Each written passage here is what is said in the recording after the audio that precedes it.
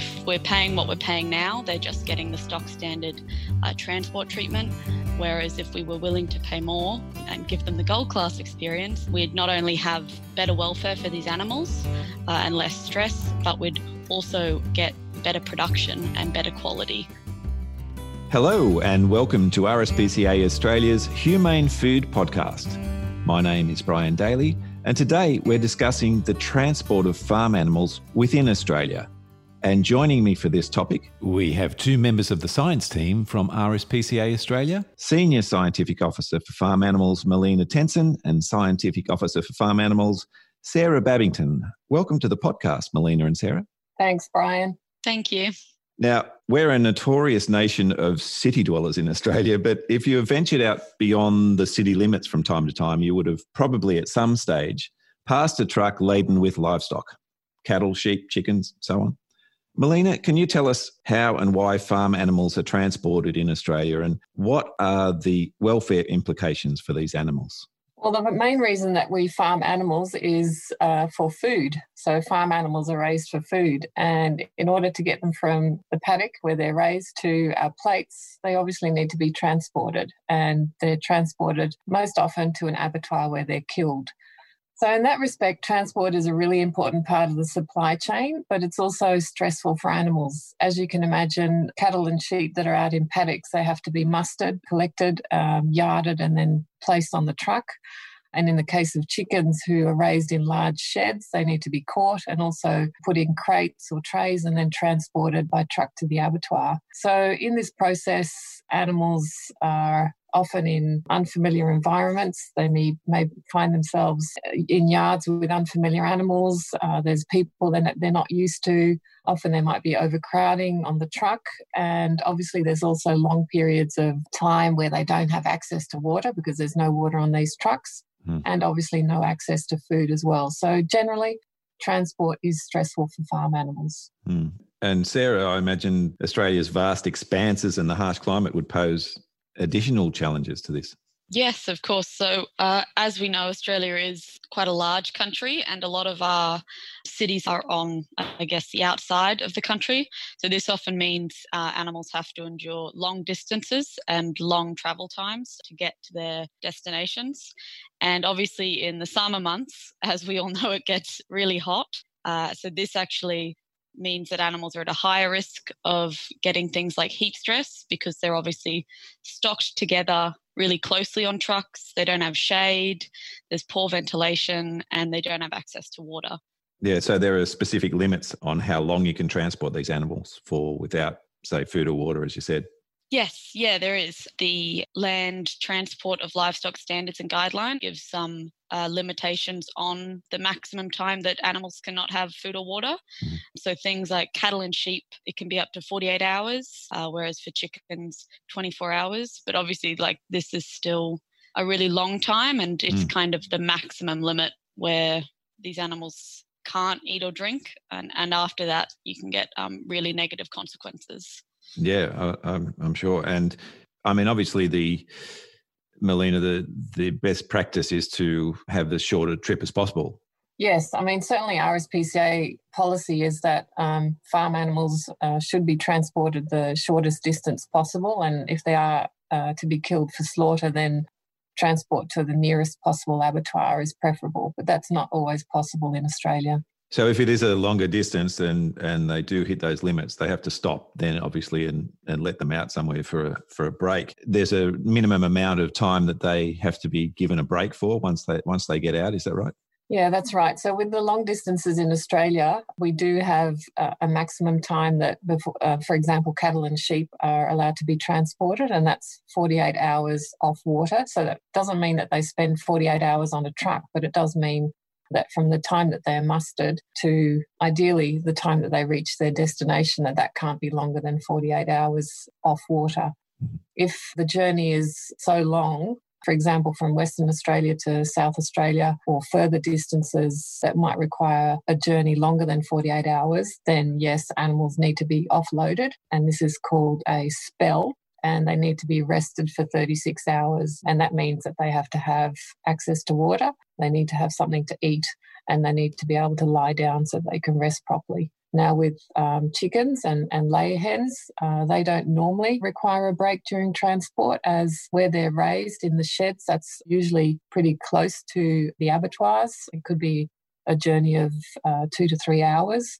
So despite their transport limit being 24 hours, most chickens, if not all, arrive at their destination much earlier than that. Right. And I guess the key thing to mention is that before animals embark on a journey, that they're fit to load. So the transport standards and guidelines require that animals meet a number of criteria that then determines whether they're able to be transported, be loaded on the truck and are fit for the intended journey. So they basically need to be assessed before they're put on a truck or before they're loaded into crates and transported to an abattoir. And there's a fit to load guide available that allows both producers and transporters to assess animals that may or may not be fit to load. And when we're talking about fit to load, we're talking about an animal that needs to be able to walk properly, so they need to bear weight on all their legs. They shouldn't have any visible injuries. Obviously, they shouldn't be severely dehydrated or emaciated, in other words, too skinny. They need to be able to see where they're going, so they can't be blind. And also, they're not allowed to be heavily pregnant. So they're the key fit to load criteria that determines whether an animal can be transported or not. Because it's stressful enough if you're a healthy animal, let alone if you're not well in the first place. That's right.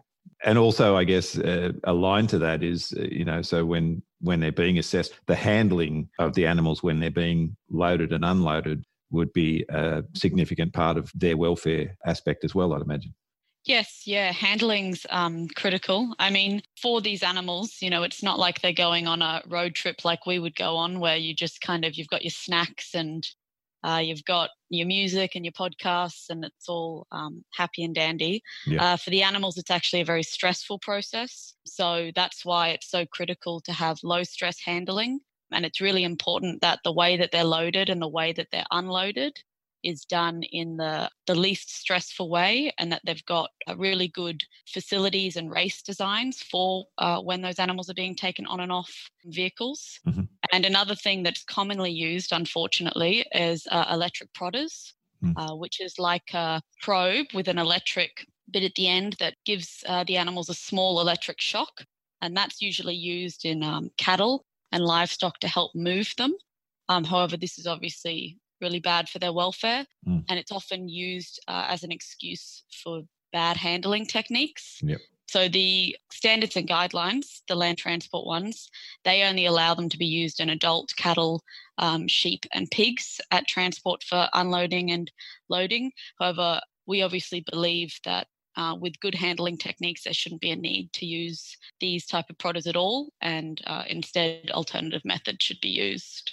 Yes, because reading through the legislation, there's very much an emphasis on the limits and how long they can go without food or water. But surely today, when consumers are demanding higher welfare for farm animals, we should be looking at how we can give these animals the best possible welfare outcomes, not just avoid the worst case scenarios. Is that where you are aiming for?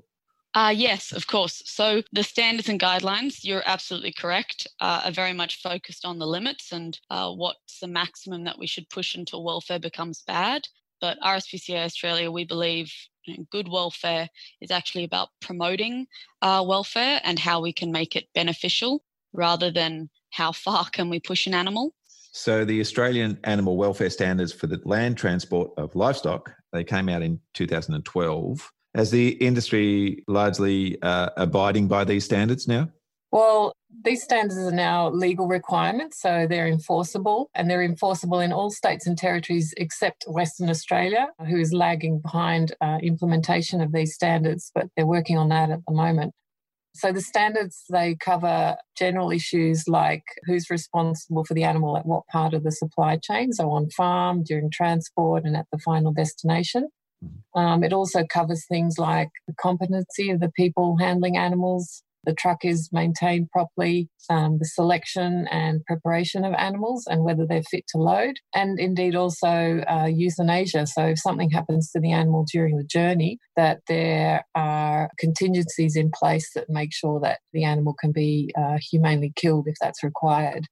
And the standards are they have a general section, but there's also species-specific standards. And it's in these species-specific standards where things like time off water are covered. So for cattle and sheep, that's 48 hours. For chicken and other poultry, it's 24 hours, etc. There is a Fit to Load guide available, which has recently been reviewed. And so by now, producers and transporters and everyone in the supply chain should have a good idea of what these requirements are. And essentially, if in doubt, leave it out. So that means if you have any concerns about the capacity of an animal to complete the journey, then that animal should not be loaded on the truck. You guys work very closely with industry and government on advising and input into legislation, as you did with the original standards in 2012. I guess that you're always talking with these bodies to continually improve these standards. And where would you like to see these standards raised to? So yes, we were involved in the development of the land transport standards when they were being converted from a model code to regulated standards, which they are now. Mm-hmm. So a lot of it comes down to monitoring and enforcement of the standards as they exist today. And in WA, for example, the standards still haven't been regulated. They're still in the process of doing that now. So what we want is consistency across states and territories so that standards are monitored and enforced in a similar way, regardless of where you are in the country, because obviously with these large journeys, you're going to be crossing state or territory borders. Certainly when we were involved in the development of the standards, we were pushing for much lower time off water limits. 48 hours for cattle and sheep, in our view, is too long to be off water and indeed to be on a truck or experiencing a long journey without water, without feed. And also, I guess, in terms of the time off water issue, the standards only require that time off water is recorded for journeys that are expected to exceed 24 hours. And our view is that if time off water, because it's such an important issue, time off water should be recorded regardless of the time that the journey is going to take. So as soon as you, as a transporter, pick up animals, you note down the time that they last had access to water. And when you deliver those animals, the receiver notes down the time that the animals have access to water again, because it's only that way that we can monitor exactly what's going on and whether indeed transporters are adhering to the standards. And when you're talking about the standards, there are different standards for, say, calves. I know, Melina, we spoke last series about the bobby calves. I imagine that there'd be a section on looking at how we can treat them better. That's right. So for bobby calves, for calves that are less than 30 days old and without their mothers, they shouldn't be transported until they're at least 5 days old. And we know that that's not happening. We know that calves are being transported at earlier ages.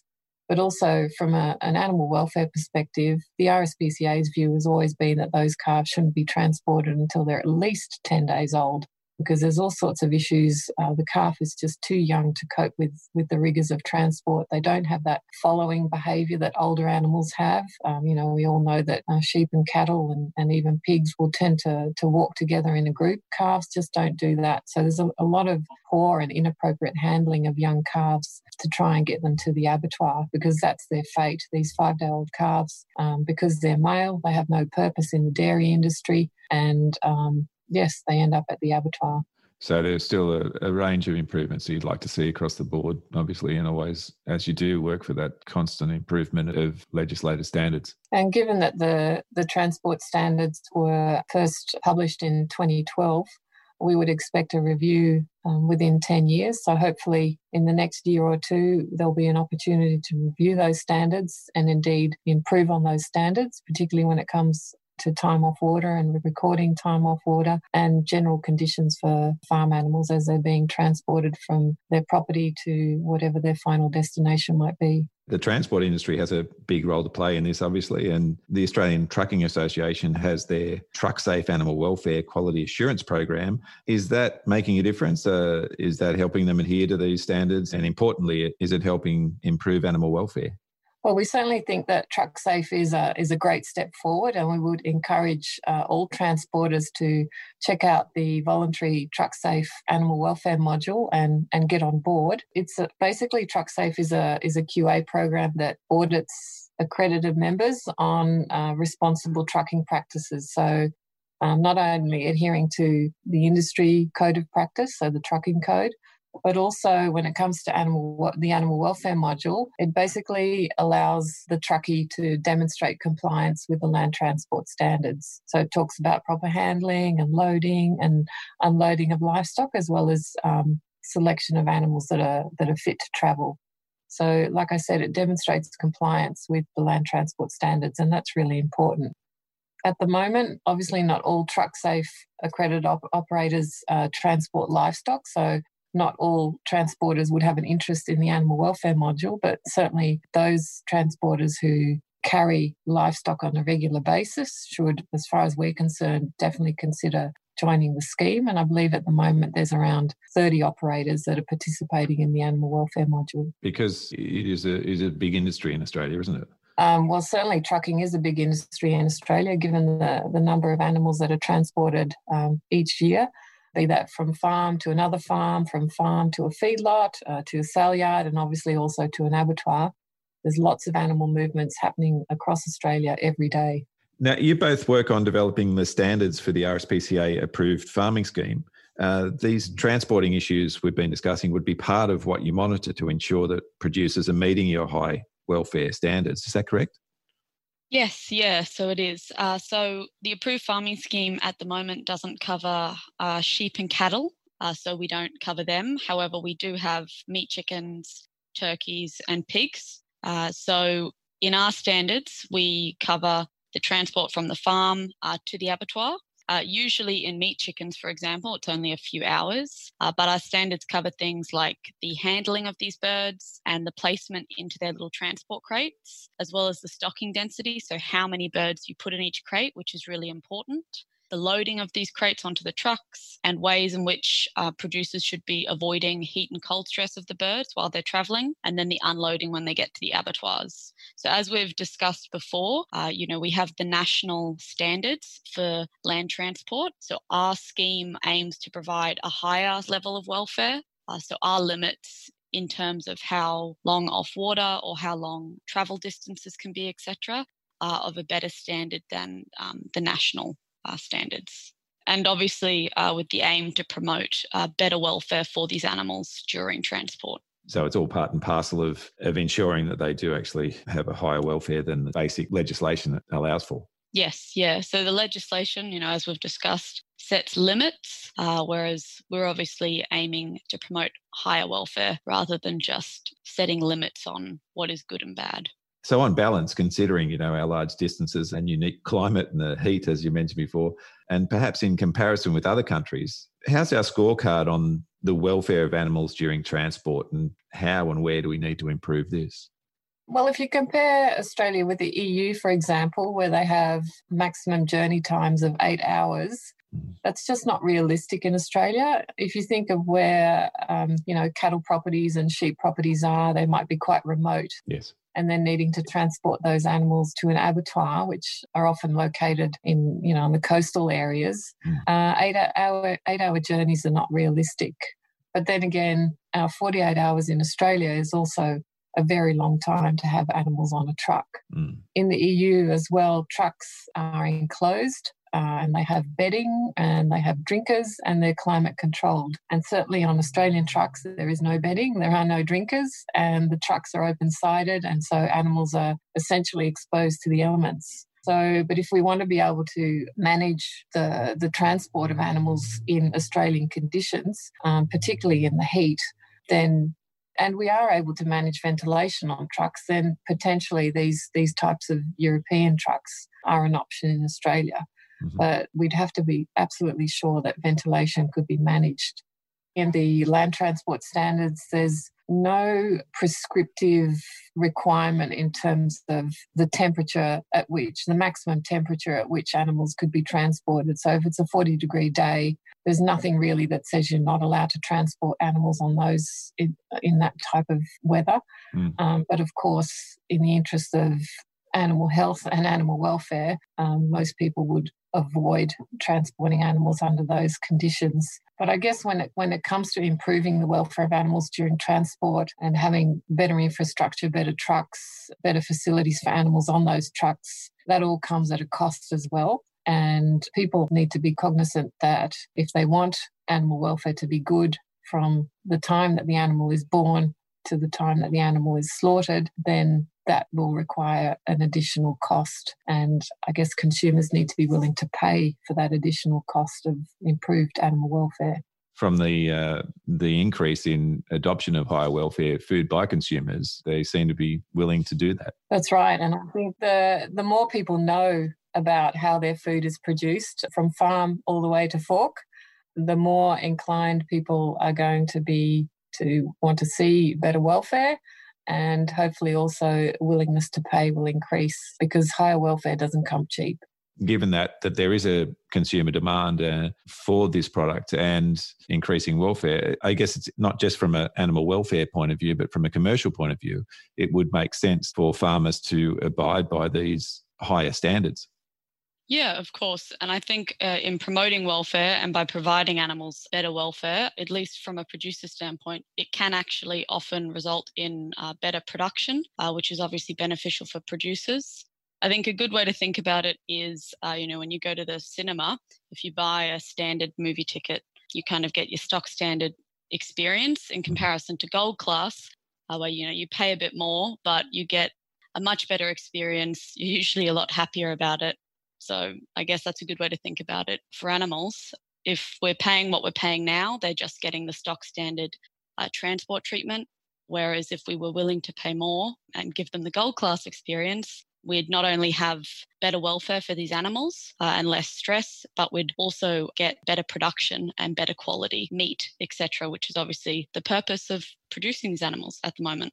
So I think that's it. I think if we can continue pushing for this gold standard, then things would be a lot better for farm animals in Australia. And it sounds like you're doing a great amount of work in that area. So it's really interesting discussing these aspects of farming that are, I think, far from the front of mind of those not involved in farming, which is, as we said at the outset, the majority of us city-centric Australians. And while there's certainly a growing understanding of other farming welfare issues like the need to eradicate battery cages for layer hens, it's important to see that there's a whole range of issues that can impact animals in the farming system, and that you guys are always working on ways to continually improve the welfare outcomes for these animals. So thanks for joining us today. Thanks, Brian, for the opportunity. Thanks for having us, Brian. It was good to chat. We've been talking today with Melina Tenson, Senior Scientific Officer, and Sarah Babington, Scientific Officer for Farm Animals at RSPCA Australia. And thank you for listening. If you would like any more information on the transport of farm animals, you can visit the Farm Animal section of the RSPCA Australia Knowledge Base at kb.rspca.org.au. You can also subscribe to the podcast series at the RSPCA Australia website, rspca.org.au, or all the usual podcast suspects. I'm Brian Daly, and I look forward to your company next time on the RSPCA Australia Humane Food Podcast.